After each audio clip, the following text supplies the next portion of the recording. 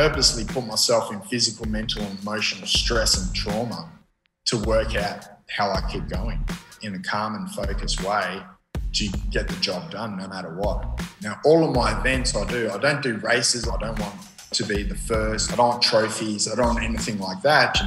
All my events, they're for a completely different purpose. And to be able to push myself that far really shows me and other people who live vicariously through my challenges of what's possible in life. That's what it's all about now. That's Damien Ryder. He's a multiple world record holding adventure and extreme sports athlete and a world-renowned wellness and mindset coach. Testing and challenging yourself, because every time you do test and challenge yourself and process it, we become stronger and become proud of who we are. And we get excited of who we are and what we can actually do. This man recently skydived off the top of a hot air balloon at 7,500 feet.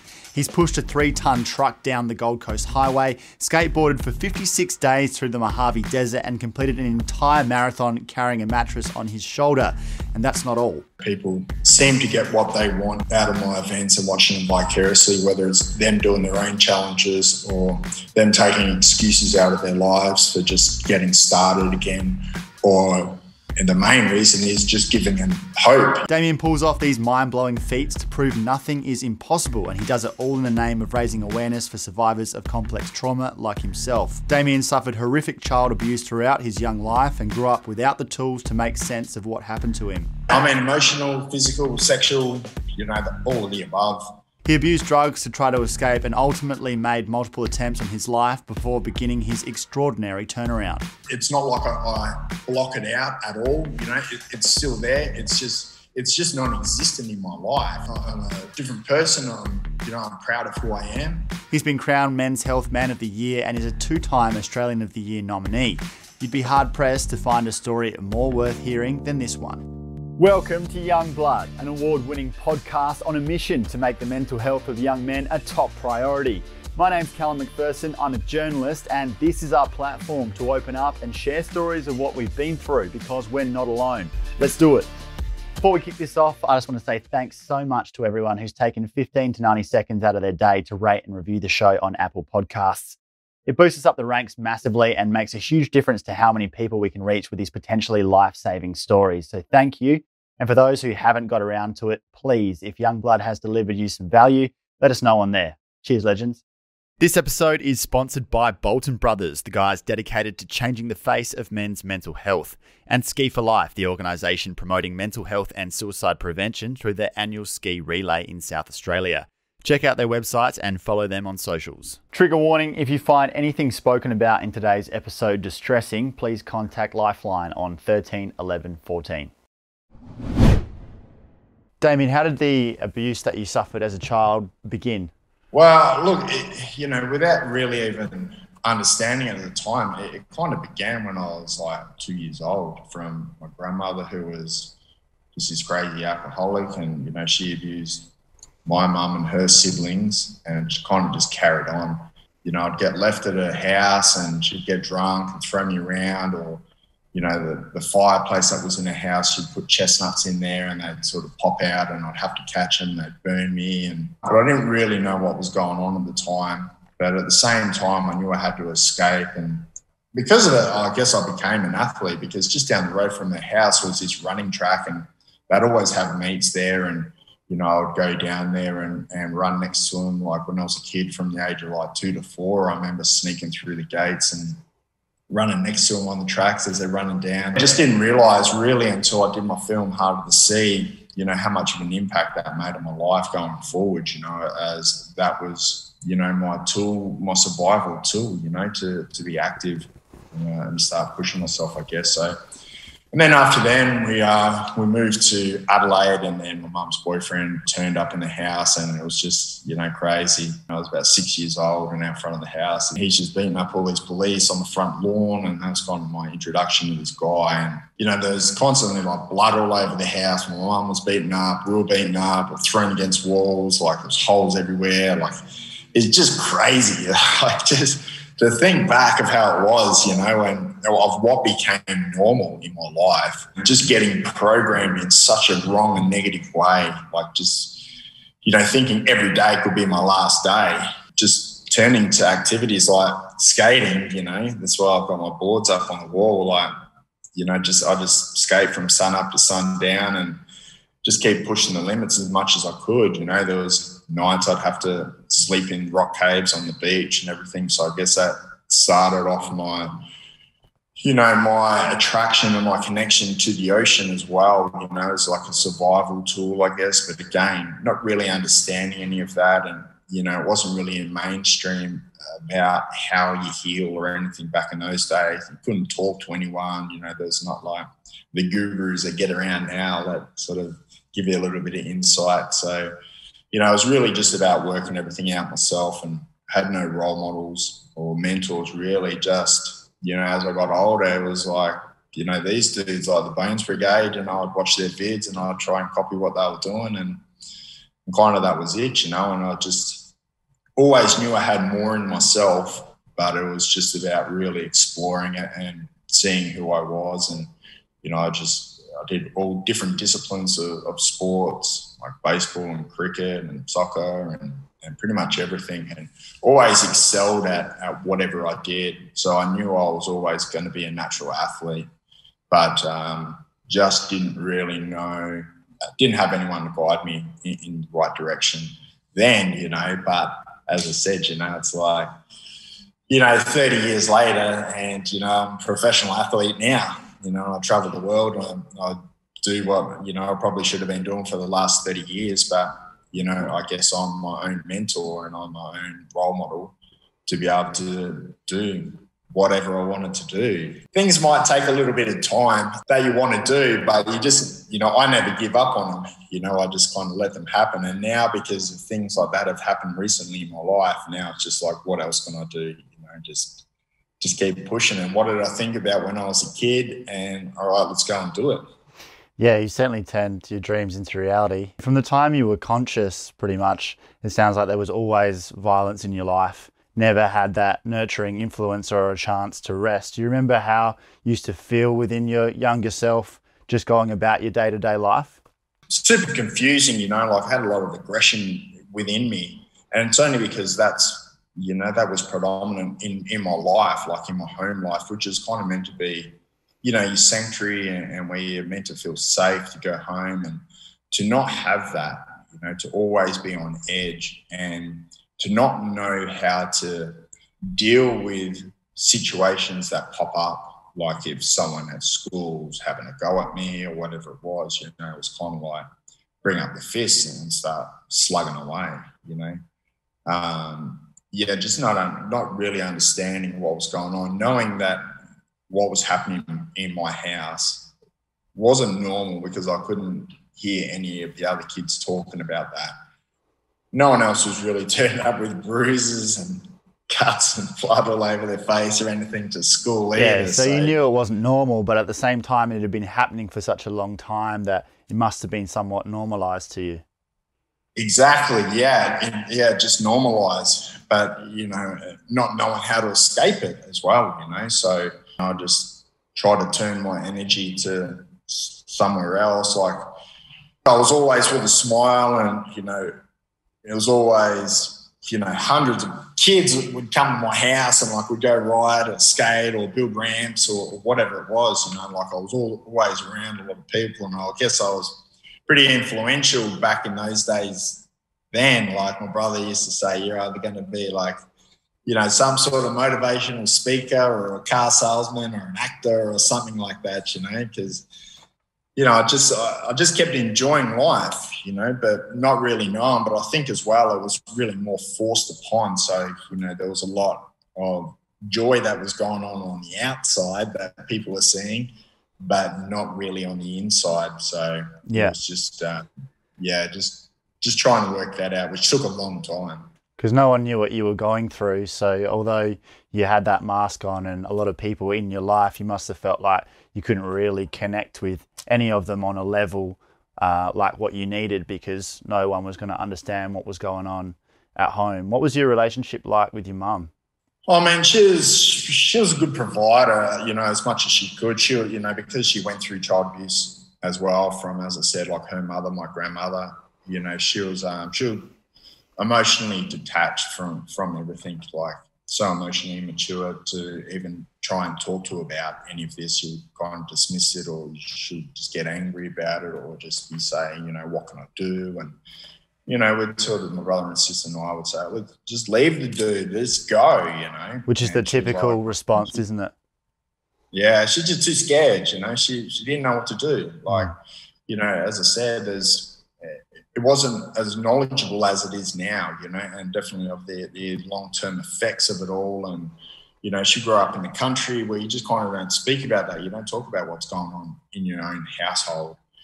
So things were tough, and my mum, she wasn't like a career person at all. Like she worked from the age of 14, pretty much left school. And, so there was tough times for us growing up as kids. Like, we'd have to go out and collect cans and bottles and stuff like that just to get any sort of money to pay rent or for us to eat or anything like that. So, or I'd be, at the tip pulling apart bike parts and making a bike and trying to sell them, or catching frogs down the local creek and selling frogs to pet shops, or doing whatever I could. So you had to be pretty entrepreneurial. I had to be, yeah. I just, I kind of had to be at that stage. And I just knew there was more to me, and there was more worth. So I just, once I started exploring, I just, got excited about that. Not excited about making money as such, but excited about the thrill of the chase to be able to make the money. I guess. And I guess freedom as well, because you would have felt like you were trapped for so long and couldn't get away from this dark cloud hanging over your life, and must have wanted nothing more than to break free from that. When you talk about the abuse, it was really the physical violence and then emotional abuse? Yeah, I mean, emotional, physical, sexual, all of the above. Yeah, it's just, it's a crazy time looking back. I'm thankful for my struggles for what I'm able to achieve now, because even my paddle down to Bondi, before I went in the water, I was like, well, if that didn't break me as a kid and I'm still here, all I'm doing is paddling in the ocean for 17 days. So even the absolutely outrageous feats that you've achieved since then must have seemed in some ways easy compared to surviving the abuse and surviving what you went through as a child, which is just crazy to think about. So after, was it sort of 6-7 years living with your mum's boyfriend and living under that abuse, and then you ended up moving to the Gold Coast? So he was around from, I guess, the age of 6 and 7, and then he went away, jail or something like that, for a little while. And then he came back when I was about 12, and then we kind of floated around a little bit. And then, when I was 17, I just, moved out of home and packed my car and just moved to the Gold Coast. And I guess my life started again there, That's how I see it. And when you got there, did you pretty much launch into the drugs straight away and the party scene, trying to escape from whatever the hell was going on inside you? Yeah, I mean, I'd always been into that, as an escape, like, from the age of 13, 14, drinking and taking a lot of acid and pretty much everything, experimenting with everything, back in the day. And then same thing, back up on the Gold Coast and, spending a lot more time in the water, like surfing, 7 and 9 hours every day, 2 or 3 sessions just constantly, and pushing myself more. But yeah, of course, the whole, drug and alcohol, abuse was still there. And, it was kind of like back in those days as well, 25 odd years ago, it was kind of like that was the surf culture as well. It's not like how it is now. So again, not the only role models were like other people who were drinking more or smoking more weed or something like that, Yeah. But still surfers and still on the tour and everything. So you're kind of looking, going, well, they're doing it, so maybe it's not too bad. But again, just trying to work it out, for a long time and just using that as a tool and just going up and down all the time. But again, just didn't have that strong role model. Did you know that you were dealing with really intense trauma Were you aware of that, or what was your sort of understanding of what had happened to you and where it had led you? I didn't, nah, by this time, like, I didn't really understand it. I knew there was a lot of aggression inside of me and I knew why.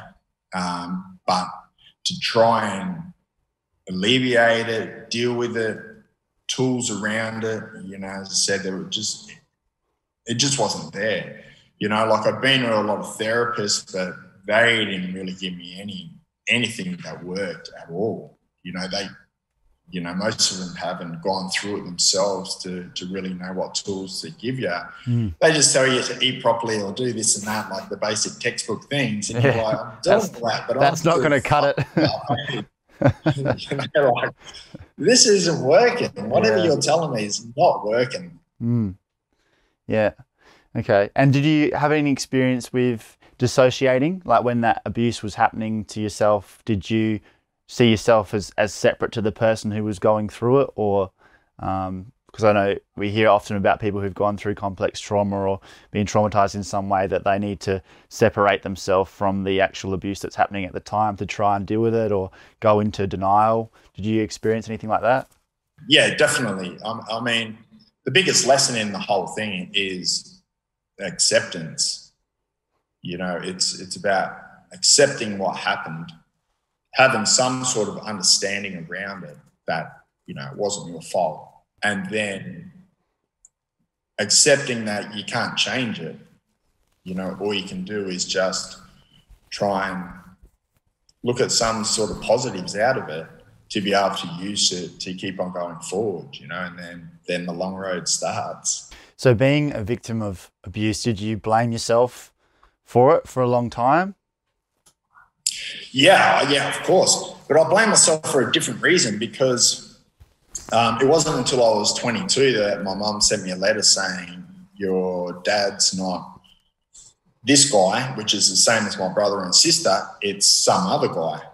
So I'd always grown up with, people telling me, this is all your fault because you were born. If you weren't born, none of this would happen to our family. So then at 22, I'm like, shit, well, it is my fault because I was born. So you thought your dad, you thought your dad had left because of you? Yeah, who wasn't even my dad anyway. It was my brother and sister's dad. Right. So my mum and my real dad, both had families. They cheated on their families and then out I popped, but no one told me until I was 22. But people blamed you for that.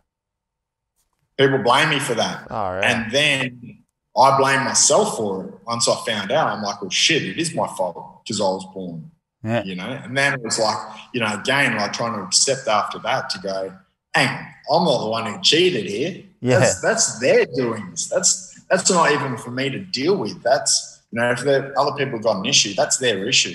That's not my problem at all. And did you ever think that it was partly your fault that you were getting abused by these abusers? Because of course it wasn't, but does part of your mind sort of convince you that part of it's down to you that's happening?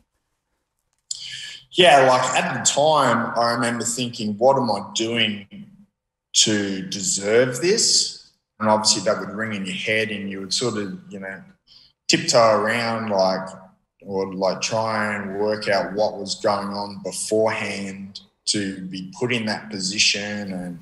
And again, it just goes back to that accepting that, he was and my grandma, they're just alcoholic, crazy people, and they're just. But when you're a kid, you're so far away from being able to understand all that, and you're in this position of growing in your life and your brain's totally malleable and you're very vulnerable in a lot of ways. So you can't just work that all out for yourself. Yeah, it shouldn't happen to anyone at all, no matter what age they are. It's hard to deal with, and I just didn't know how to at all. And as I said, there wasn't the tools, it wasn't the people, it wasn't spoken about. It was, it's not like it is now. Like even still now, there's a hell of a long way to go. But, at least there's some sort of dialogue around. Did you feel like you could tell anyone about it at the time? Did you tell any friends, even when you were messed up on drugs or alcohol? Did you ever talk about it, or did you really feel like you had to keep all of it inside yourself? Yeah, for the most part, I just kept it all in.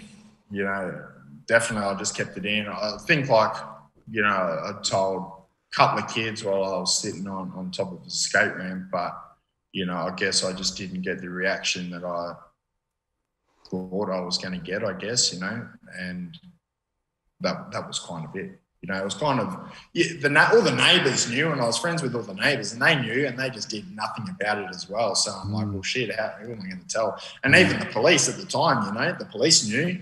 Police weren't doing anything, like nothing at all. So I'm like, well, who do I go to? Yeah, so you feel totally hopeless then, because it's like, well, if people know about it, other adults and even the police, and they still can't do anything, or like, who do you go to after the police? So yeah, I just must have felt so hopeless being in that situation.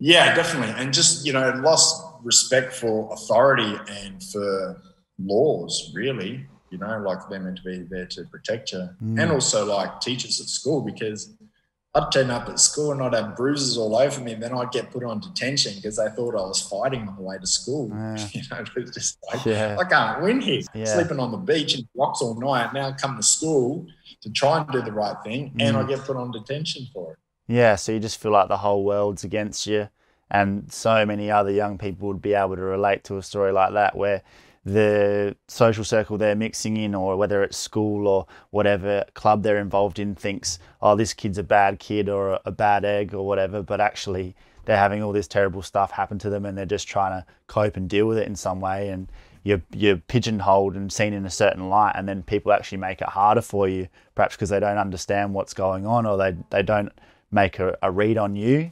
And then it'd be easy for a kid in that situation to feel like, oh, well, clearly there's something wrong with me, or I'm supposed to be the enemy, or I'm supposed to be the bad guy, and then lean into playing that role, because it's like, well, if society says this is who I am, then at least I'll do a good job of being the bad guy then. Yeah, definitely. You know, I was just lucky, I guess, to, as I said, had another outlet of sports to always draw me to, and just being inquisitive and wanting to travel, and everything just seeing more of what's out there and what's available.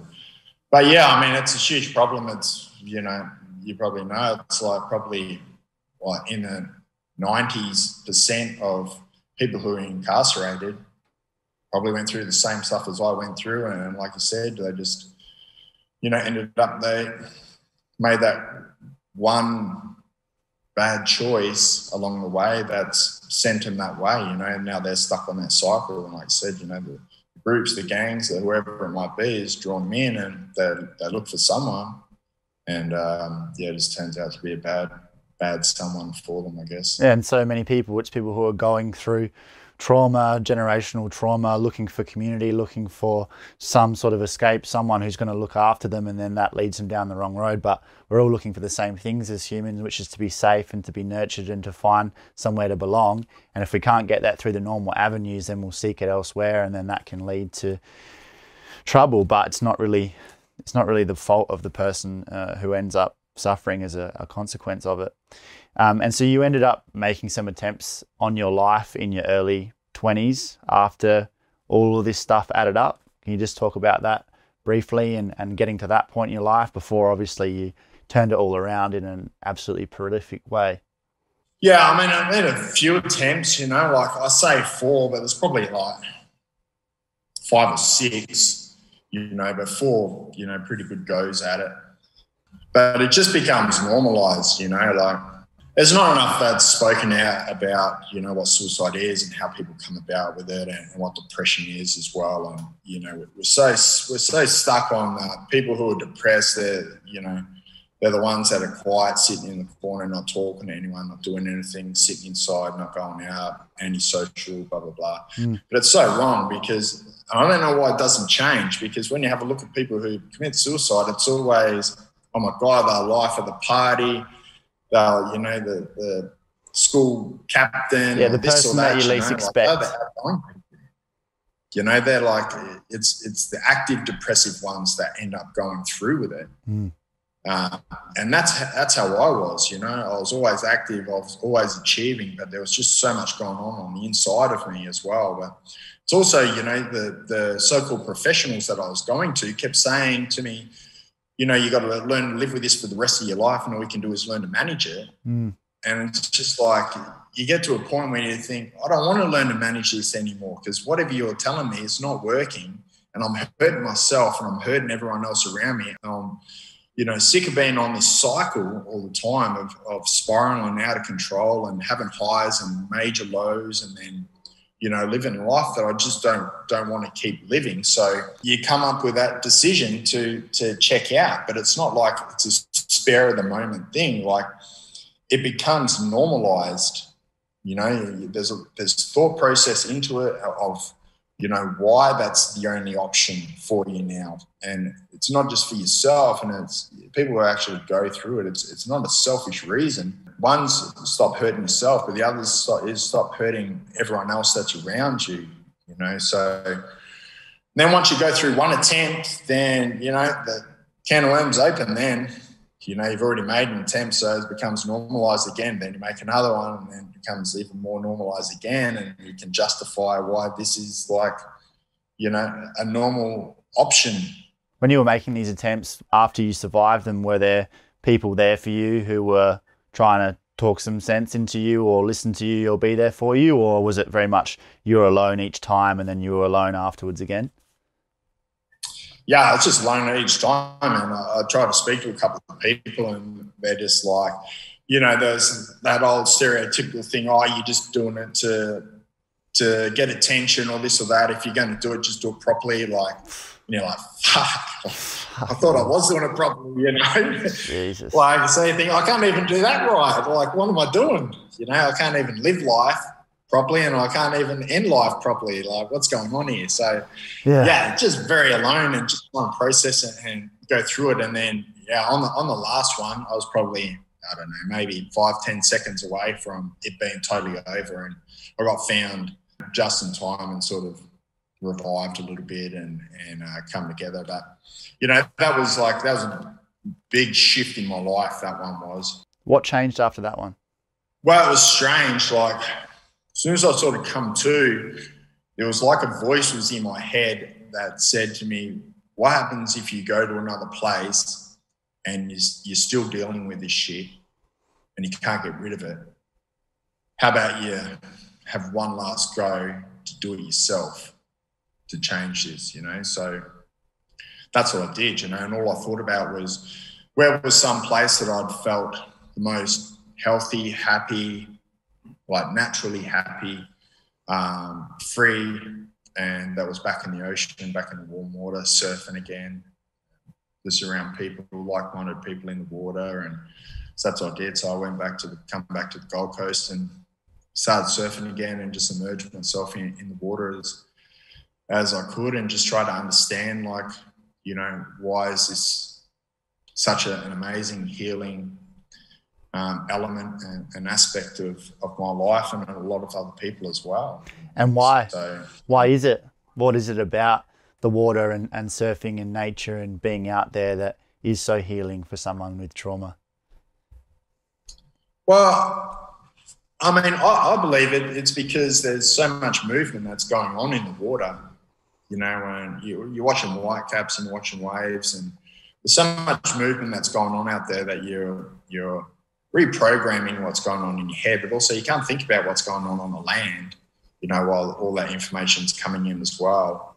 And then when you catch a wave, you know, you can't think about anything else. You know, all you think about is that wave and what you're going to do on it and getting through it, you know. So what it does, it just simplifies life, you know. It just really narrows it down to in the moment, to what you're doing, you know, and you're not overthinking everything that's going on land, because your mind's getting occupied and stimulated by natural elements. And as I said, you know, it just simplifies things down to just being in the moment to do it, because you can't think of anything else. You know, I can't think about what happened to me as a kid when I'm, you know, surfing a wave, 5-foot wave or something, and the lips coming over and it's like shallow underneath, and you know, you're just trying to survive that wave. Well, I don't know what happened to you as a kid. So kind of that's all you're thinking about, you know. So were you, you know, that's how I feel about it anyway, you know, just that movement. So it's like you're doing EMDR therapy with the eye movement desensitization reprocessing. So with your eyes just darting around, watching what's going on, it's just helping new information come in. And without knowing, the old information's just dispersing and coming out. So there's a flow that's coming in and there's a flow that's coming out at the same time, So to be able to have something just natural and free, to be able to do that, I think is an incredible thing. But you don't have to be in the ocean to do that. You can, now I know what it is and I understand it. If I get any sort of stressful situation or anything, where I can just use everything that's around me, just the movement of the trees, different colours of the trees, the grass, the people moving around. And, I understand, people say, I just love people watching. It works as the same thing. You're sitting out front of the cafe and you're just watching the world go by, and you let everything just desensitize of what's going on and just taking new information from the outside. So it's really about allowing you to look at the bigger picture of everything and look, further than the horizon and wider than the peripheral vision of your life, instead of just living in that tunnel vision of what's ahead and what's just been behind you. It really opens things up to, that 360 view of what your life's actually been and what it actually is in the moment and where it's going as well. So how do you go from realising that your happy place was being in the water to saying, all right, I'm going to paddleboard 800 Ks now? So I just, I knew there was something special in the water, but I knew I needed to really engulf myself in it. So I came into Rainbow Surf Club, asked to borrow a paddleboard, and I paddled straight out. It's about 2 kilometres straight out to sea. And I was like, I didn't think about it. I just paddled. And then sort of stopped and went, holy shit, like I'm a long way out. And I just felt really vulnerable and I hadn't surfed for a long time. So, my body was sore from it. And, with the physical pain, the emotional pain from my past started to come up. And, I was really just started to think of my breath and just calm myself down out there and really enjoy just being in the moment, like feeling vulnerable, but, accepting it and embracing it as well. And, turning the vulnerability to comfortability more like, and just really enjoying it out there and not thinking about, if there were sharks or anything like that or what could happen out there. It was just being grateful in that moment of where I am and what I'm doing. I thought, all right, I've got to explore this even more so I can explain this to other people, because no one at that time had really spoken about, why or how, being in the ocean or being a surfer is so healing for you. And that's still, it's only just touched on now. People say, you go surfing and it's healing for you, but no one really explains what it is, So I just really wanted to find out. So I paddled in and I'm always goal driven. So I thought, all right, I'll go home and see what the world records are of paddleboarding, and I'll learn to paddleboard and I'll train, I'll drop everything aside and I'll do this big paddle. And that's what I did. I sold my car, and if I need to get anywhere, I'd run. And I had to put people at arm's length away from me just to focus on what I knew was right and how I was built and everything that I'd learned along the way, just to do everything intuitively and not listen to really anyone else, how anyone else thinks I should be doing things. It's just, it was a matter of really just taking it into my own hands and doing what I thought was right. And, January 3rd, 2015, walked down to my local beach, plonked the board in the water, started paddling. And where did you go from and to? Paddled from the Gold Coast, so Rainbow Bay, and I paddled down to Bondi, so it was like 808 kilometres in 17 days. So what was that like in reality? Because you're obviously a man who gets an idea in his head and then says, yeah, I'm going to do that. And other people would say, you're absolutely mental, definitely don't do that. How did it compare to the actual reality once you got out there? I understand you saw a fair few fins in the water. Yeah, I mean, I was 2 kilometres into it and I thought, what am I doing? Yeah. This is crazy. And there was a storm as well, and like my first leg was from Coolangatta to Byron Bay, which was 68 kilometres, and in my training consecutively I'd only paddled 40 kilometres, so I didn't even know if I was going to make the first leg, so I'd never paddled that distance before. That's the fun of it. And Yeah, so I just paddled, and I just had to work it out along the way and just look at like headlands ahead and go, okay, that's where I need to reach, or think of surf spots like Black Rock and go, okay, I've just got to get there. And, I knew I was paddling over shark breeding grounds even on the first day, tiger sharks and stuff. But I'd get through it and think, well, I got through it, so keep on going, So you would check in at night and like stay overnight and then go back out? Yeah. Yeah, so I just mud mapped it where I thought I could get to, and just picked surf clubs along the way and sent the next day's rations to put on my board and called them up. And obviously, surf clubs are right on the beach, so I didn't have to carry my board too far. And I'd just come in just when the sun went down and started to get dark. And most times I made it okay. A couple of times I didn't make it and had to dig a hole and sleep in the sand on the beach and put the board over the top of me because there was nothing else around. And then I'll just get up in the morning and start paddling again. But yeah, I mean, it was exciting. The whole way it was exciting, but it was like, there was a lot of emotions, like each of these events that I do, it really compacts what life is. So one day of an event is like a month or 3 months of emotions and personal challenges that most people go through, so it's just condensed down one after another. There was a lot of sharks. There was 21 shark encounters. 2 of them were packs of sharks. Most of them were white pointers over 15 foot, circled, knocked off my board. Then it was like loss of food and water, knocked off my board by waves and stuck underneath the board because it'd curl up underneath me and drag me. I'd be semi-unconscious underwater. And I couldn't really think about what just happened because in 2 minutes or 5 minutes, something else was going to happen or there was going to be another shark. So I couldn't just pile up all this like emotion on me. I just had to go, shit, okay, all right, keep going because something else is going to come. Just deal with it, you know? So what I did out of intuition to be able to keep going is obviously, the building blocks of life of how you deal with things, not overthink what's going ahead, accept what's just happened behind and just have the tools ready for when the next thing comes. We're just going to take a quick break to hear about a brilliant new podcast called Samson's Stronger that I really encourage you guys to go and check out. Often the hardest stories to tell are the ones that need to be told the most. This is an incredibly informative series focusing on the stories of child sexual abuse survivors and bringing the conversation forward on what's always been a taboo topic. Take a listen. What does it take? I always knew something was wrong, but I couldn't quite put my finger on it. To grow stronger than your past. Because I knew if I spoke up, something bad would happen. What does it take for a man to overcome the sexual abuse he endured as a child?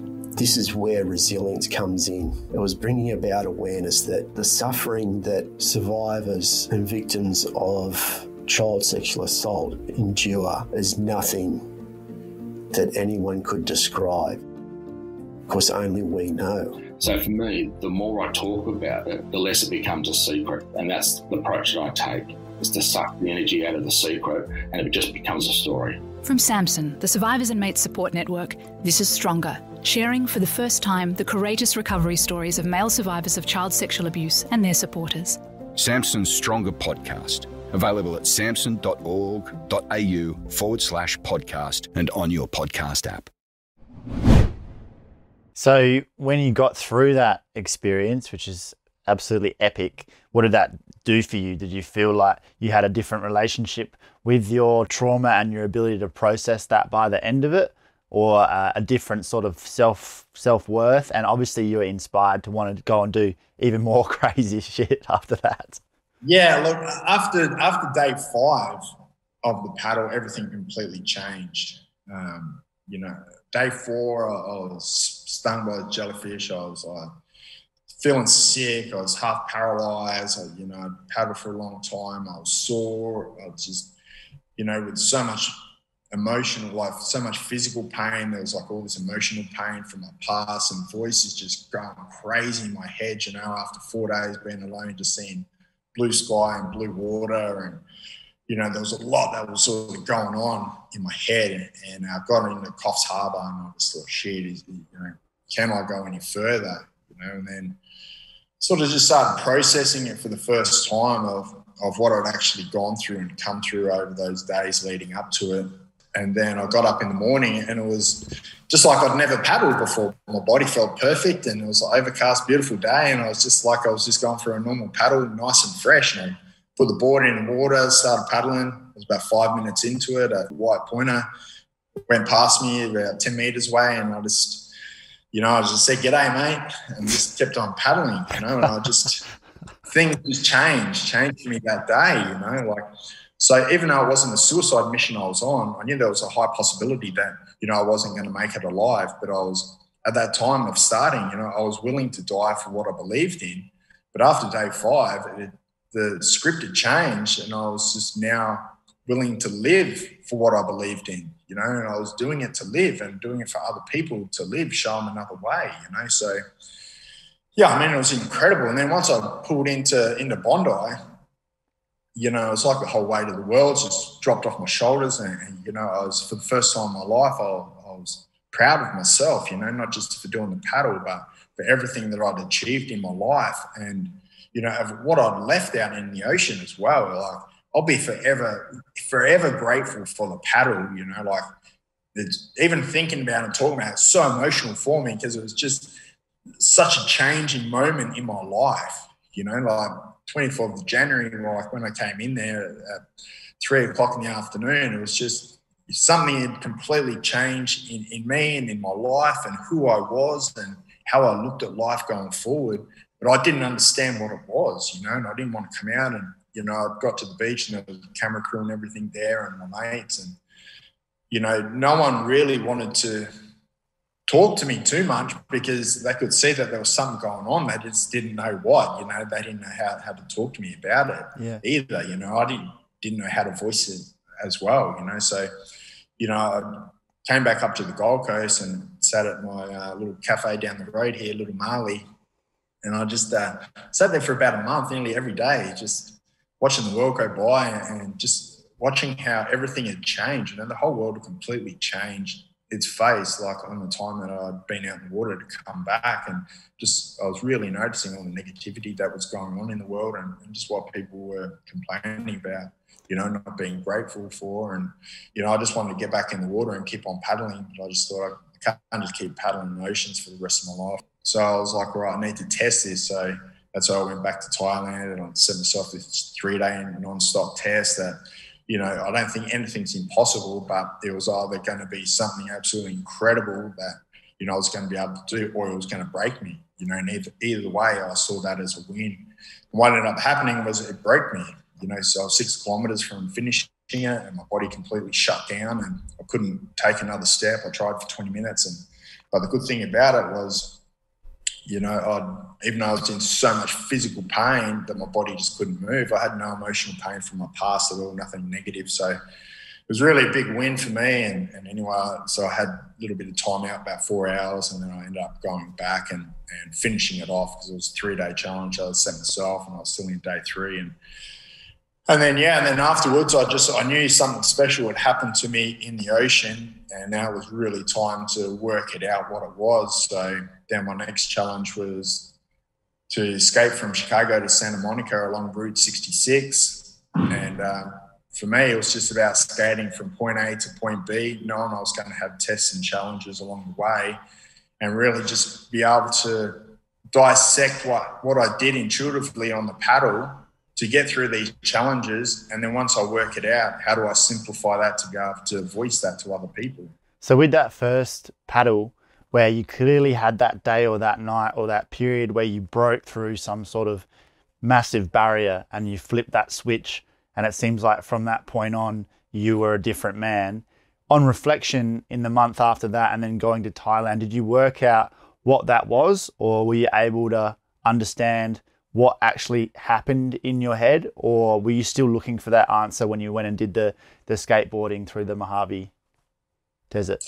I was still looking for those answers, and again, that's why I just gave myself that time. I live a pretty busy life when I'm not doing events, anyway, like on the business sort of side of things of everything that I do. And, you know, I always have a lot going on. So, you know, the events are, even though they're grueling for me, you know, skating for 15 hours a day through 57-degree heat sometimes, you know, it's they're like a holiday for me as well. You know, that's my time. You know, that's my time to work out everything that's going on in the process and to really test and prove, you know, different tools that I've learned along the way, like throughout my whole life. And again, you know, what I did during the paddle. And, you know, it's a combination of so many different things. There's no one particular thing. Like I touched on before, the EMDR therapy, you know, I was able to work out what that actually is. And I didn't know, before going into the paddle, I hadn't really heard of EMDR therapy. And,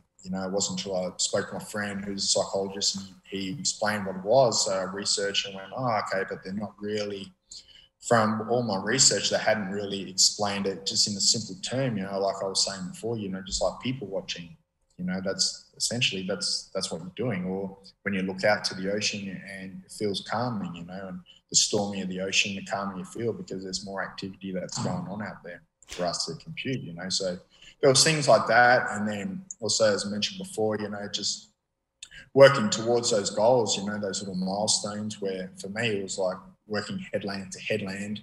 And when times got tough, you know, it was hard on my body and I was going slow, you know, I would bring that back to look at a tree that's up ahead on the beach or a rock or whatever it is. And sometimes thinking I wasn't going anywhere because I was also paddling against the natural current.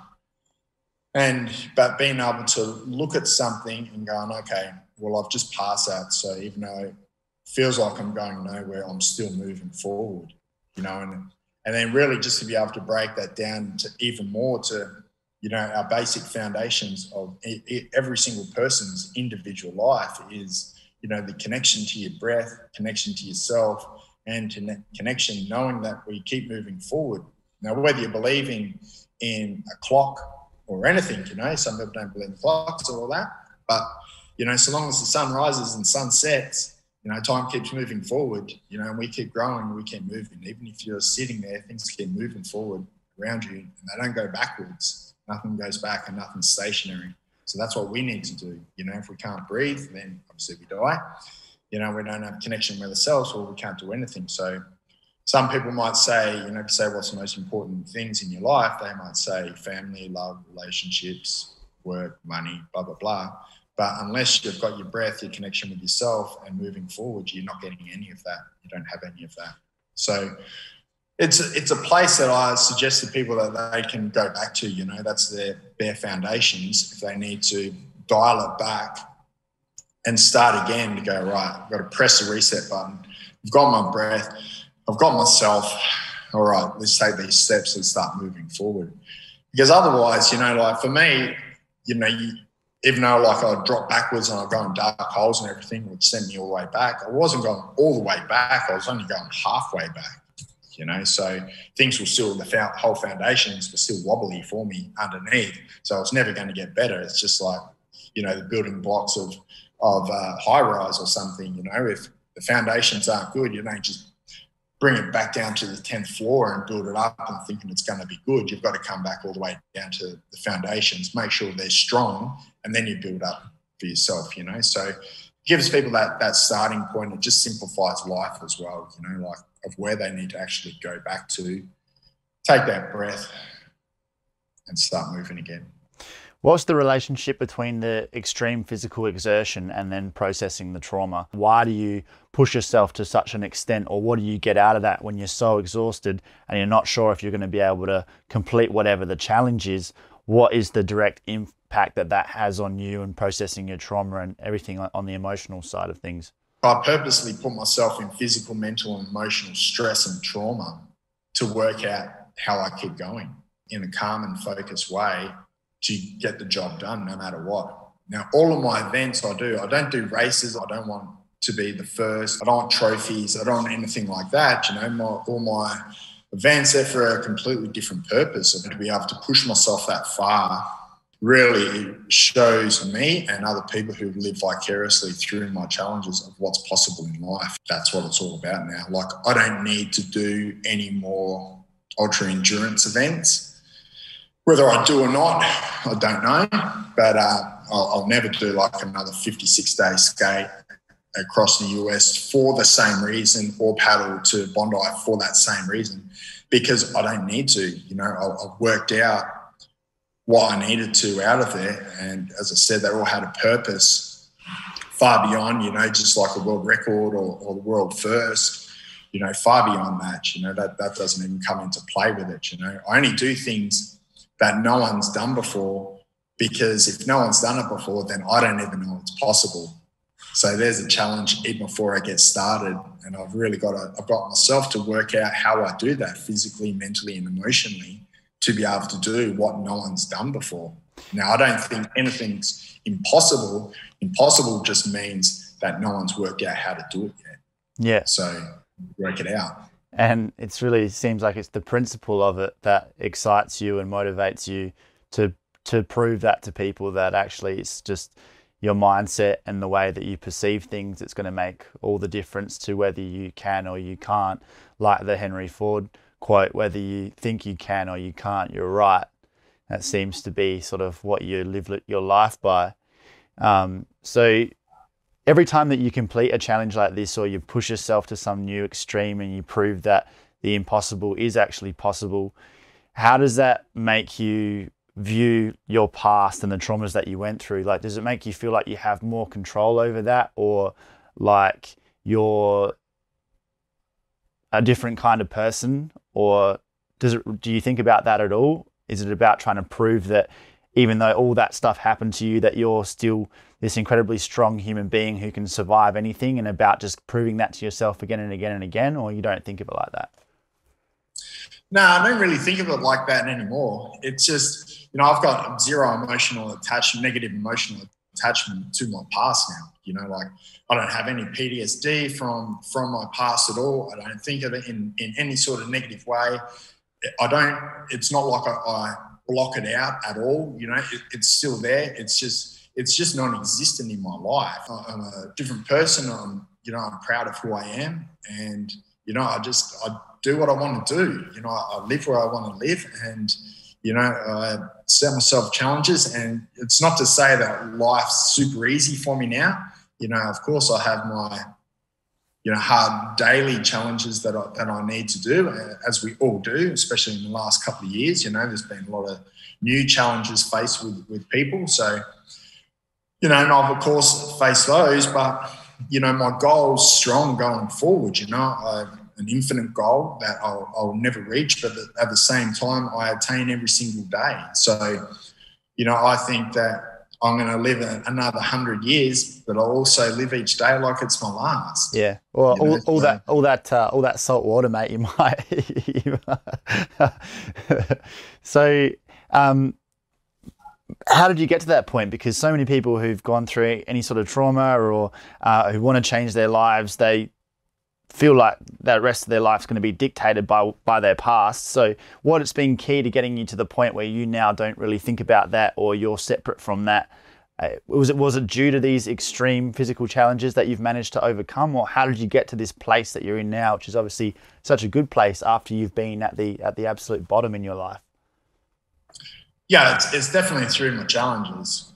You know, as I said, I went down all the professional paths and that, and they did nothing for me at all. You know, that they put me in the worst position, you know, so I took it upon myself. But I'm not saying to everyone you should go and paddle for 17 days in the ocean, you know, like I was pretty lucky to make it and not get eaten alive. Yeah, it sounds like it. Anyone on here, go and paddle in the ocean for 17 days by yourself, or skateboard across the country. If you want to skateboard across the country, let me know. It's a bit of a big ask, man. You've got to realise that most people probably aren't cut out for that. Well, I don't know. That's the thing. They just seem normal to me. You know, like jumping off a hot air balloon just seems normal to me now. You know what I mean? The standard of what is normal the bar got pushed up pretty high on that paddle. Pretty high. What do you say to people who aren't like that? Like they're not going to go and do something to that extent. Can you offer any advice to people in that situation? Yeah, of course. It's about testing and challenging yourself, because every time you do test and challenge yourself and process it, you know, we become stronger and become proud of who we are, and we get excited of who we are and what we can actually do. You know, there's a lot of people that may support us around us or give us advice, but ultimately it's us that's getting ourselves up every single morning to get through each day, to go through the challenges that we face. Now, we all face tests and challenges in the day, you know, whether it's, you know, should we have a double shot or a triple shot latte today? Or should we go down the road? Or what car should we buy? Or should I stay in this job? Or should I get a new job? Should I go and talk to that girl or should I not talk to the girl? You know, there's all these tests and challenges that we do where we just don't process them. So I just encourage people to test and challenge yourself and just to take the negativity out of it. You know, if someone says, oh, this is the hottest chili in the world, I bet you won't have it. And instantly you're going to go, nah. But if you say no, just change it to yeah and have a bite, you know, and then you're going to burn your mouth and it's going to be sore the next morning for sure. But, you know, you're going to live through it, you know, and then you go, oh, that wasn't that bad, because what most people do is just overthink what's ahead, you know, and then once they actually do whatever the task is, they go, oh, that's actually wasn't that bad. Yeah, like the thinking about it is always worse than the actual reality. Exactly. You know, so the more that you test and challenge yourself and have fun with it, like, you know, turn things to a yes, let's say, then the more you work out who you are and what you're capable of. But another thing as well that, you know, definitely should do in school is allow people to explore their emotions. You know, we get so limited on social media of what our emotions should be, you know. You should be happy all the time. If you're not happy, you're depressed. If you're depressed, you should commit suicide. So kind of doesn't give us many options, you know, and people stop exploring because they think they've got to be happy, or they think they've got to show people that they're happy all the time, even if they're not. Also, just to add to that, is our understanding of happiness, I don't think is very well developed. And a lot of people, if you ask them, what do you want out of life? They say, I want to be happy. And you say, what does that mean? And they won't actually have a very good answer to that. Or they'll think that happiness is the euphoria of a beautiful summer's day with all my mates around. It's like, well, that's not achievable. No one can live a life where they feel those real strong feelings of happiness every single day. And what we really want is fulfillment and connection and purpose, and feeling like we have value and our life means something, not necessarily like we're on cloud nine all the time. And I don't think that we have a very good understanding of that as individuals and as a society, of what happiness actually is and what it means. And then it's like, if we don't know what to aim for, how are we possibly going to get it? Yeah, man, yeah, exactly.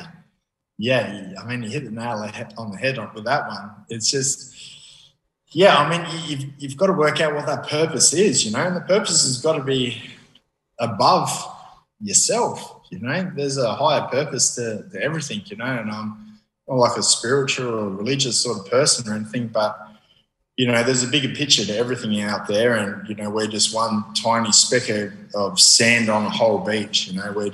We're pretty insignificant, but we can make a change if we're a conscious community collective together, you know, and you're of service to other people to be able to help the greater good, you know, for everyone, no matter what that looks like, you know. You can't help everyone, but you can definitely put yourself into a position where things are of purpose. And, you know, I learned that long ago with my events, as I said, you know, they're all purposeful of why I do it. You know, it's not to get National Geographic films or write books or anything like that. You know, they kind of come with hard work afterwards. You know, that doesn't just come, you know. But again, you know, the purpose of it isn't to be on TV. It's because, you know, I do a film for National Geographic and it goes to 20 million people across the globe, you know. So that's the way I look at it. Like, I'm not heavily into social media, as I probably should be, but, you know, I don't look at spending all my time and effort to reach, you know, 5,000, 10,000 people. You know, I put all my efforts into reaching millions of people and helping millions of people, you know. So it's kind of just a little bit different purpose. You know, I don't think of the now, I think of, you know, the bigger picture going forward. So, you know, I encourage people to do that, but definitely testing and challenging yourself is a major part of that. But you reach millions of people now with this message, which becomes your purpose of how many other people can I touch with this to make them reframe the way they view themselves and hopefully go and change their own lives to become something better.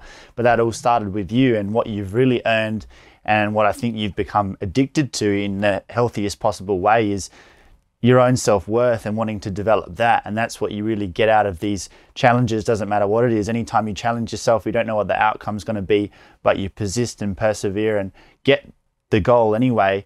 It increases your self-worth, and it reiterates to yourself that you have value and there's a reason for you to be here.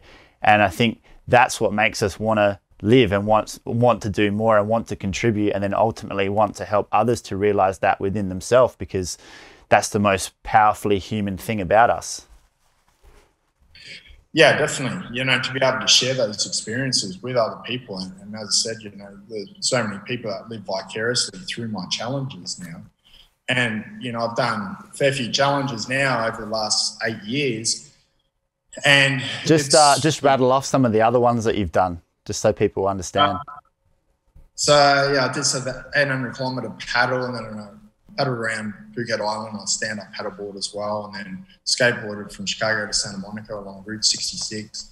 I pushed a car with the Gold Coast community for 25 kilometres, a 3-ton pickup truck down the highway. I've ran a marathon carrying a mattress, like a whole marathon, 42.2 kilometres, carrying a mattress with the message, never lay down, never give up. The Melbourne Marathon with a camera rig on me, battery pack, which weighed about 12 kilos, and a camera in front of me. So I live streamed the whole thing.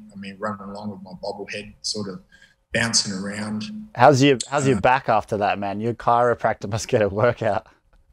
Yeah, it's definitely, the hardest part is that you can't really train for these events because I'm mid-foot striker when I hit the ground like running, but because there's so much weight, I have to flat foot, so it's completely different running style like along there. So it definitely takes its toll on me for sure. And then I did the balloon jump, and that was incredible. There was a lot that was going on the ground beforehand. There was camera crews and people who were there, and they were supposed to help with the safety aspects of the ropes of this little runway that I had to go across to get off the balloon. And but they were just so in awe. There was a person standing on top of the balloon while the sun's rising, sort of thing. So it was kind of chaotic. And then the balloon had just taken off, and I just realised, we're about 500 foot off the ground, and it doesn't look real safe. But I'm not going to tell them to put the balloon down. I've just got to deal with it and do my best up here. But at the same time, the sun started to come up, and just sat in that moment, just so grateful and just so in that moment. Just thought, I'm the only person in the world to ever experience this, as far as I know. Yeah. Such a pure moment for myself. What did you think about at that time? Did you think about anything, or did you just take it in? I just took it in. Yeah. Everything just completely stopped around me. Any thoughts of, is this safe enough for me to jump off, No. in 20 minutes? Definitely not. A couple of key moments sort of flashed in my head, what I'd gone through and come through, and how I'd really pushed to be able to really work towards being there, because on that day, that's the day that I wanted to be on top of a balloon. I made it happen. It didn't just happen for me. Nothing just fell in my lap. It was a lot of work over the last 8 years to be able to get myself into that position to experience something that no one in the world's ever experienced. It's incredible. And it's something so simple as sitting on top of a hot air balloon, and the flames burning my butt underneath, but, watching that sun rise just over the fields in Tennessee. It's just absolutely incredible moment. Right. And then it changed again, because it's all right, we're up high enough. You've got to jump. The balloon's overheating. We've got to go down, or it's going to catch fire. So it's all right, time to go. So then it changed to running off the balloon. And what was it like jumping off that thing? It was incredible. It was crazy as well. Because I'm standing up there, I had to cat crawl across the first part because the parachute top's all loose. So I would have fallen down into the flames. So I had to just cat crawl across the load tapes. But once I got onto the actual envelope of the balloon, it was kind of like a jumping castle, a little bouncing castle. So I was like, oh, that's pretty fun. So I stood up on the edge there, and I had a biplane that was coming around as well with a guy with a camera in it. And it was coming around, so I'm like, right, I've got to go now. So I just started running, and I didn't know how I was going to come off. You know, I thought I would just slide off the thing or tumble off, or it was going to collapse and flip me off, or I had no idea. And I just started running, and I was thinking, shouldn't I be off the balloon now? Like, what's going on? And I ran down so far, I could see the people underneath, like in the basket. And I went, that's not right, I've got to jump. So I just jumped off this balloon, and you have a look at the photos. It's like I'm running vertically like 3 stories down this balloon. I've got no idea how I was still on the balloon. All right. Because I couldn't see the land, I couldn't see the ground underneath me, because all I had was this big balloon underneath me. So the land just revealed itself. It's just like weightlessness just dropping out of the sky until it caught me after about 5 or 6 seconds, and the wind caught me, and I was like, oh, this is cool. And then, I pulled the chute, and then I looked down to see where I was going to land. Man, I love the way you talk about it. Like, it was just like, it was all good and it was good fun. Like, because I'm just, even hearing you describe it is giving me that feeling in the stomach, like when you get on the roller coaster and you're just like, oh, like I can feel that just hearing you describe it like that. Just absolutely insane thing to do. That moment sitting up there, I can imagine you thinking like, how the hell did I get here from being someone who tried so hard to essentially not be here anymore to sitting on top of a hot air balloon after all these other challenges that you've done. And it just goes to show what is possible and how far you can come from being at the absolute bottom to just doing things that are completely mind-blowing. And it must be such a trip to know that you're that same person who was in both situations, and the key element in it all was you, and you flipping that switch in your mind and you saying, well, if I've got nothing to lose, I might as well go for it, rather than I might as well end it. And then looking at the result of what happened, it's just completely nuts, man.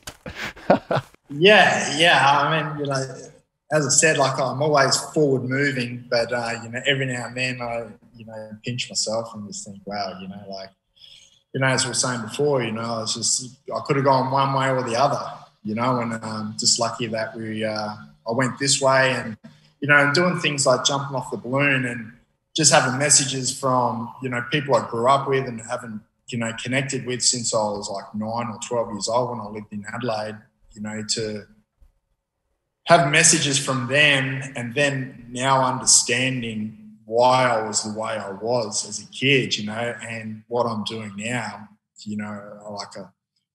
I read the cheers and the tears that come through with it, and it makes me excited to keep on doing these things, knowing that, it's having, I probably have more of an impact on more people in the world than I realise, and I want people to get what they can out of it. It's just look at my events like a song. People interpret songs in their own way that's beneficial to them, and it might be different to the artist, but that's how I look at my events. People seem to get what they want out of my events and watching them vicariously, whether it's them doing their own challenges or them taking excuses out of their lives for just getting started again, and the main reason is just giving them hope, we have that hope, like I did. We have that hope taken away, and looking back, no one's got that right to take any hope away from anyone else and say that something's impossible or it can't be done. It's up to that person to go out and do it. We're all built differently, and there's some things that, as I said, me jumping off a hot air balloon's normal to me, but apart from the balloon pilot, everyone else that was sort of involved with the festival was saying it's impossible, you can't do it, blah, blah, blah, Like with all of my events, everyone tells me it's impossible and they try and talk me out of it. I'm like, you love that. I'll be... You love it when they say that. Yeah. You know what I say? How do you know? When did you last try? Well, no one has. No one has. They're like, oh, no, but I'm like, I'll be right. I hope you're making bets on these, because you always prove them wrong. Yeah. Of course. Well, I just work it out, like the calculated risks, like because I'd never skydived before I did the hot air balloon jump as well. So, you know, I had to learn to skydive for it. So I worked backwards, you know. I thought of the message and I was like, right, what message do I want to share with people? And it's just like, all right, it's time to reach new heights. I'm like, how am I going to reach new heights? All right, I'm going to stand on top of a hot air balloon and jump off. All right, to be able to do that, what do I need to do? All right, I better learn to skydive first. Yeah, and obviously people don't need to go to that extreme, but what you're saying is if you've got an idea, if you think of something that means enough to you, set it as a goal and believe that you can actually do that, and then put the steps in place to make that practical and make it happen, and understand that you have the power within you to actually do those things, and no one can take that hope or that faith or that effort from you. That's ultimately all down to you, and that's the beauty of it. So do you feel like you've got anything else left to prove now? I mean, I've got nothing to prove at all, you know. It's and all of it was about, you know, proving to myself and obviously testing and that. And, you know, I've written a couple of books and I've put out like a course website, which I'm super proud of. You know, I say that's my legacy. It's got all the elements in it, you know, to all of the events that I've done, of what I've learned along the way. And, you know, I've evolved what breathwork, meditation and yoga I think should be, to be more results driven and just evolve for what we've got going on in today's day and age, to be able to use and utilize, you know, those tools in not just how they're commercially marketed, but really help with trauma and really help to do what the marketing says it does. I just don't think that they do at the moment. So I evolved those, and you know, that's how they've like been teaching, like training people and myself for the last 30 years of my life, you know. So, you know, there's a lot of work that's gone into them. You know, there's films out on National Geographic, which again, you know, I'm super proud of, especially the first one, you know, which is about the paddle. It's called Heart of the Sea. You know, my brother's spoken out in it as well. And, you know, him and I have a better relationship now because of making the film than we ever did growing up, you know. And had I not made the film, probably would have never have known like how proud he is of me, and he would never have known how much I admire him also. So, you know, there's been some super special moments in my life for that, but I've really got nothing to prove to anyone. I just like keep just doing cool shit, you know, like just come up with something and go, hey, I'm just going to do this. Like, why not? And then, you know, it's always got a message to it. But again, you know, it's just about doing cool shit in life and, just keep living my life, man. As I said, I'm here for another 100 years, so I just keep busy living. So what do you say to people who think that they're never going to be anything, or that they're not cut out for it, or fate hasn't smiled on them and it's just the way it is and they're never going to achieve anything extraordinary? What's your advice to people with that attitude? First thing is stop listening to other people and do the hard work.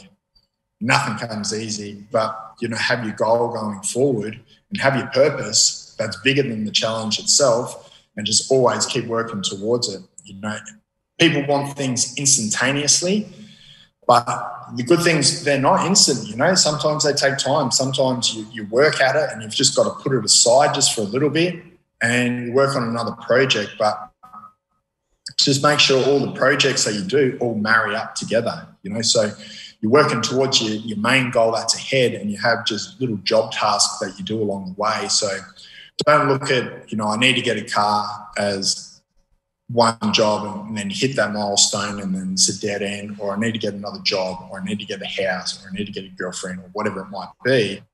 Don't look at them as dead ends. Have it so everything flows in together and it all makes sense for where you're going on that bigger picture of your own life, you know. And that, like I said, that infinite goal. So for me, it's simple, you know. The infinite goal is change the world. You know, now what does that actually look like? And it's an infinite thing, but I'm probably doing it parts every day, just through even the challenges that I've set and speaking with you on podcasts and everything. You know, we're changing people's lives every single day from it. But for me, that's my endless goal, you know. So I get up in the morning and that's what I work towards. And everything I do, does it make sense towards that? Cool. Can I justify it? Yeah, cool. I justify that, my time and energy into it and my money into it. Yeah, cool. And, you know, this is the reward out of it, you know. And it's never a financial reward where I do anything. I just, you know, how's it going to be suit my purpose for helping change the world and just do my part, you know. And I pick my missions as well, you know, like mine's about trauma and child abuse and overcoming and showing people what's possible. You know, I don't pick fights with everything that's negative that's going on in the world, and I don't have a voice with everything. You know, I don't want to confuse people of, you know, what my purpose is and what I'm doing. You know, like I stay on track and I stay on my path, and, you know, so long as people have good intentions, morals and purpose, then you can't be wrong, you know. Yeah, well, there's absolutely no doubt that you are changing the world, mate. Unbelievable what you've done. And, here's to the next 100 years, eh? Exactly.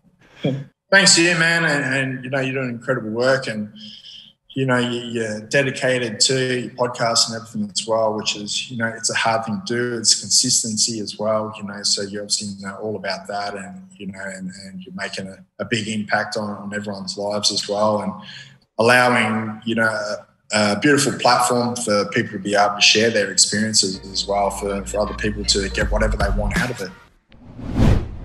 That's it for this episode. If you're getting some value out of the show, please help us out with a quick rate and review on Apple Podcasts. Everything we do is recorded in video, so follow Youngblood Men's Mental Health on Instagram and Facebook, and Youngblood Mental Health on TikTok. Subscribe to our YouTube channel, Youngblood Media, and please leave us a comment or send us a message if these stories resonate. We'd love to hear from you. And most importantly, please share the podcast with anyone in your life who might need it. We're all about reaching as many people as we can. This is Youngblood. Thanks for being part of the mission. Catch you next time.